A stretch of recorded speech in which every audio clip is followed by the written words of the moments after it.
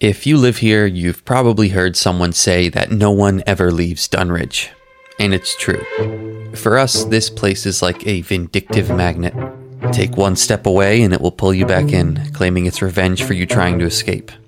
Of my high school graduating class, no more than a dozen moved away for college, and of them, more than half ended up coming back not 2 years later. But Dunridge isn't just a place that no one leaves. No one ever comes to Dunridge either. My entire life has been spent here, and I can't name a handful of people I know who weren't born here. It's why it was so easy for me to recognize Rob as an outsider at the cliff. And when you see a new face in town, it tends to be noticeable, because it's probably the only one you've seen in weeks.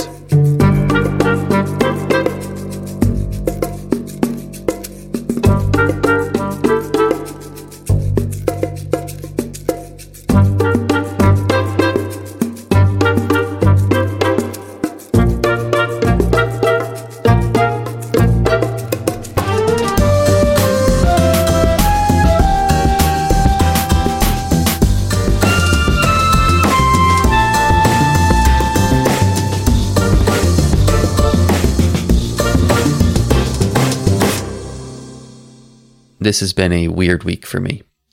Regardless of how motivated I felt after my conversation with Rob, I didn't have any potential leads in front of me. I was admittedly at a bit of a loss as to where to continue looking for information about what happened to Lewis. No one around town was talking about it, and my only real option seemed to be to ask his close friends or relatives about it, which I really didn't want to do. After all, there was certainly some truth to what the sheriff had said. The people who are close to Lewis are in a lot of pain right now. The last thing they need is to be approached by an independent investigator prodding at their personal lives. So for a few days, I did nothing. Nothing but sit and brew on what had happened and where to go from here. That is until I saw Isabelle Clark. If you do live in Dunridge, and I'm going to have to assume that most people who hear this don't, then you've heard the name Clark Real Estate. Isabelle is just about the only real estate agent in town, and why would there be more? There isn't a whole lot of demand for homes here, so just about any vacant building in the area has her sign sitting out front.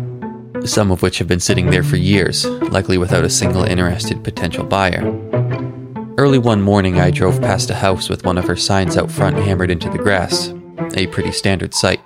But there was also a woman standing on the front lawn, dressed in a well-fitted pantsuit, taking photos of the property from every angle. Even with her face buried in the screen of her camera reviewing her work, I recognized her from her ads as Isabelle Clark. And to be honest, I didn't expect her to have a whole lot of information to share with me, but it had been a few days since I'd done a scrap of work on this project, and I figured it couldn't hurt to share a conversation with someone who was so firmly planted in the happenings of the town. So I pulled into the driveway and introduced myself to her. I half expected her to laugh at me and ask me to leave her to her work, but surprisingly, when I explained what I was doing with this podcast, her eyes lit up with interest. She invited me into the vacant house for a cup of tea, which I gladly accepted.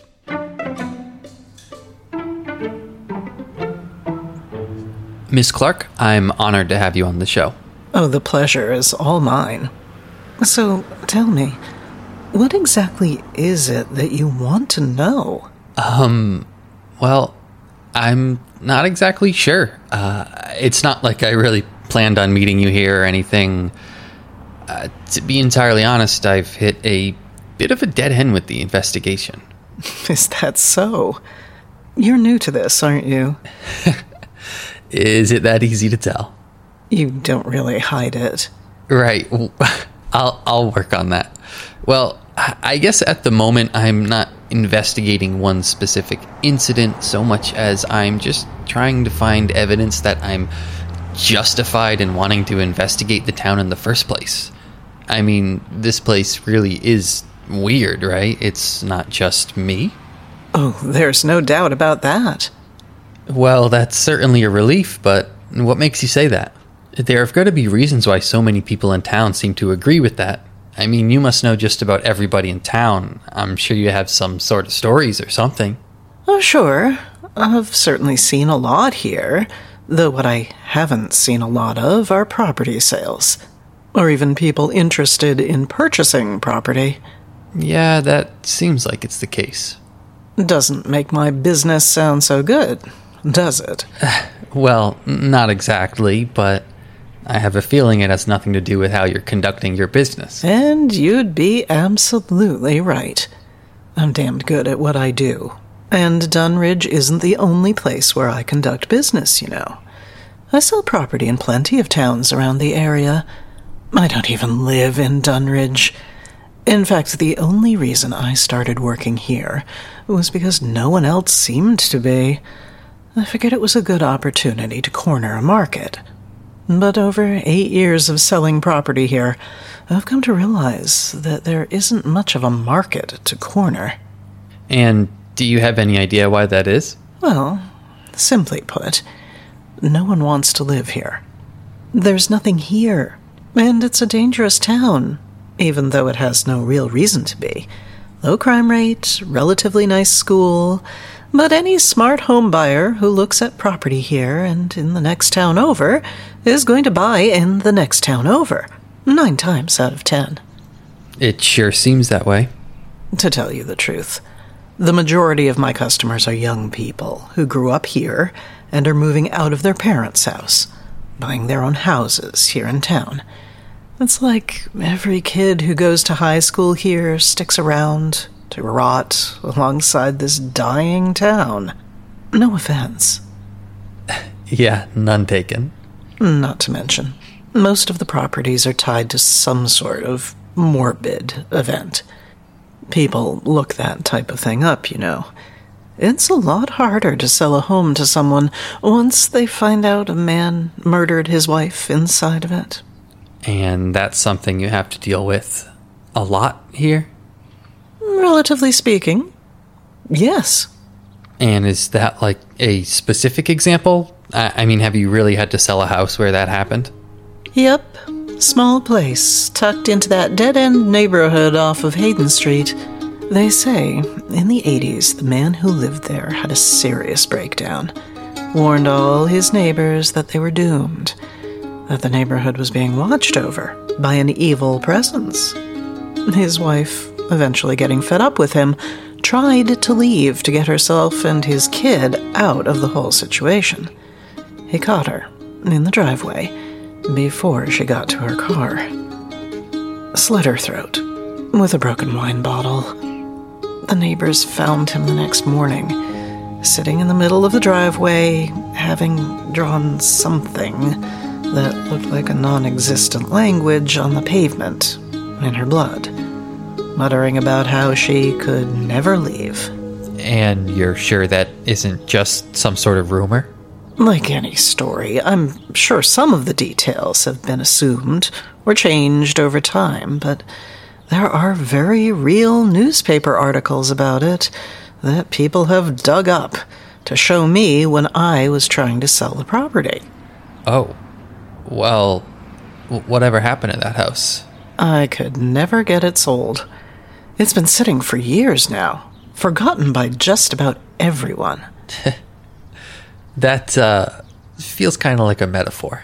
Unintentional, but not inaccurate. So, have you tried suggesting property in Dunridge to people who are looking at homes in any of the other towns nearby that you work out of? Sure have.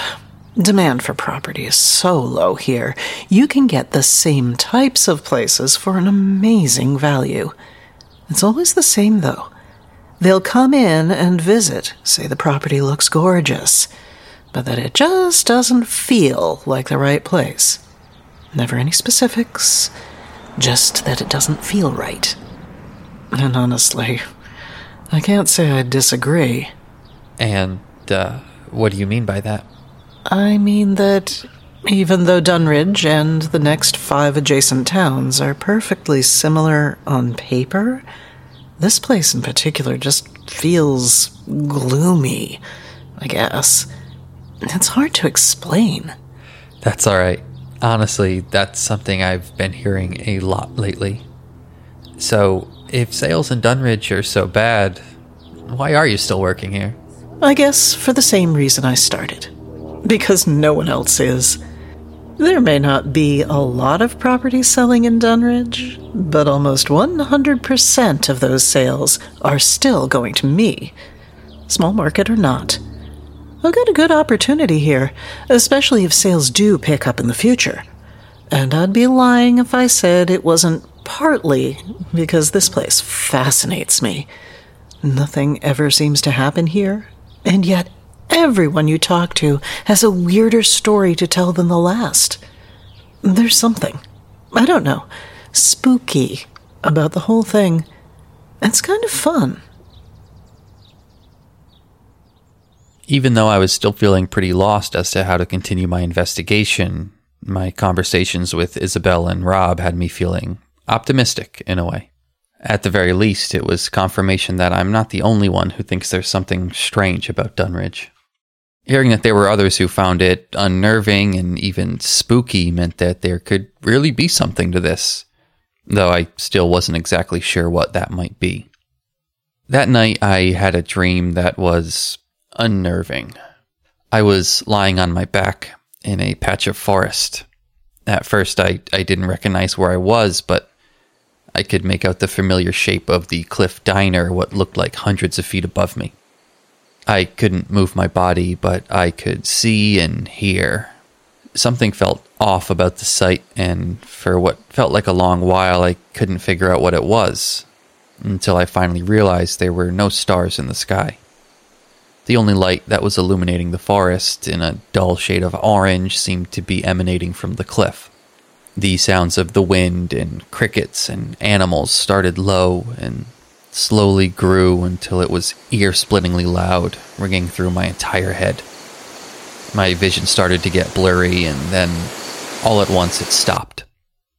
All of the noise of the forest went silent except for the faint sound of footsteps through the dead leaves, followed by an inhuman noise, like a gurgling growl that seemed to come from everywhere all at once.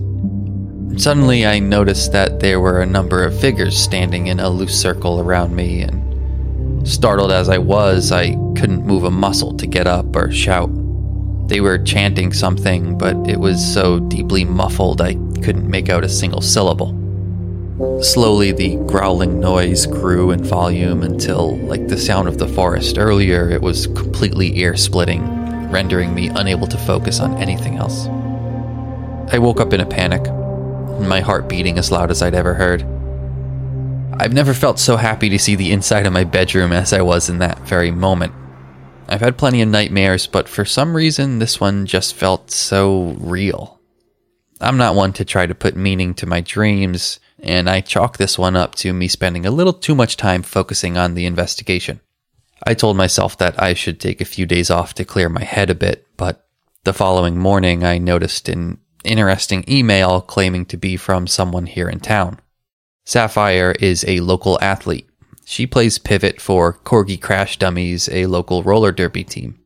I know, for such a small and lifeless town, you wouldn't think we would have much in the way of sports leagues, but yeah, there is a small but passionate league for roller derby here in Dunridge.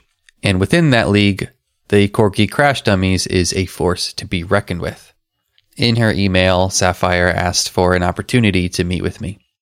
She said that she believed she could be of some assistance in the investigation. To be honest, she didn't give a whole lot more information, but I didn't have much in the way of leads, and at least this was someone who I knew had a wide network of local connections. So I invited her to my home studio for a chat. Sapphire, I appreciate you reaching out and meeting with me today. Ditto. Well, not about reaching out, but you get it. Yeah, of course. So, what did you want to talk about with me today? Well, all of it, I guess. The investigation. Sure. I mean, there isn't too much that hasn't already been shared on the air. I did have an interesting conversation with the woman from Clark Real Estate a couple of days ago about how it's nearly impossible to sell property in Dunridge because every house has a dark past, or every potential buyer decides the town just doesn't feel right. It's weird though, right?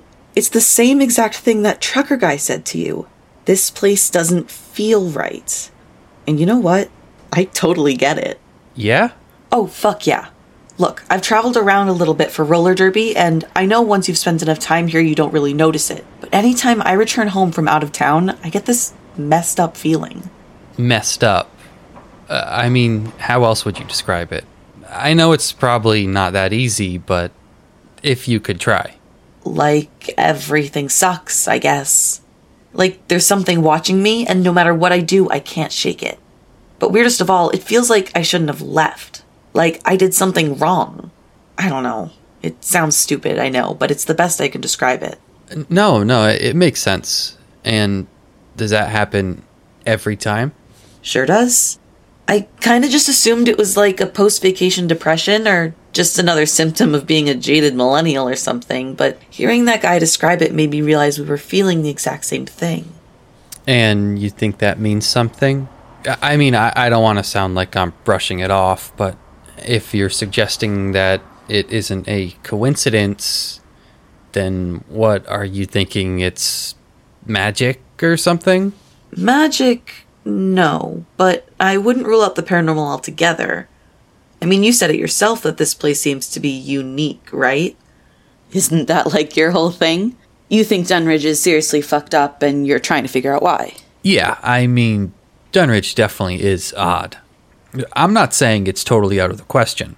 I guess I just didn't think the investigation was going to lead me to the conclusion of something paranormal. I guess I just feel like I should be skeptical of that sort of assumption. Of course, gotta keep it professional. You know, they never found the body. What do you mean? Lewis. No one ever found his body. The sheriff was kind of weird about it too, but a friend of mine knew his family. Apparently they had put together a little search party to try to recover his body, and the sheriff got all weirded out with them. He insisted he had done a full sweep of the area and that a wild animal must have gotten to the body in the night or something. But I think that's bullshit. Yeah, that's definitely interesting. And then he and some other cop-looking dudes started hanging out around the entrances to the trails around there and preventing anyone from going down that way. It's like there was something they were trying to hide. Well, you remember when I talked to Sheriff West, it seemed like he wanted me to drop the whole investigation. Maybe he does know about something in those woods that he doesn't want anyone to find. So it would seem. Maybe we should go check it out. Actually, yeah. It'll be dangerous, but that's probably the best shot we have at actually getting somewhere with this.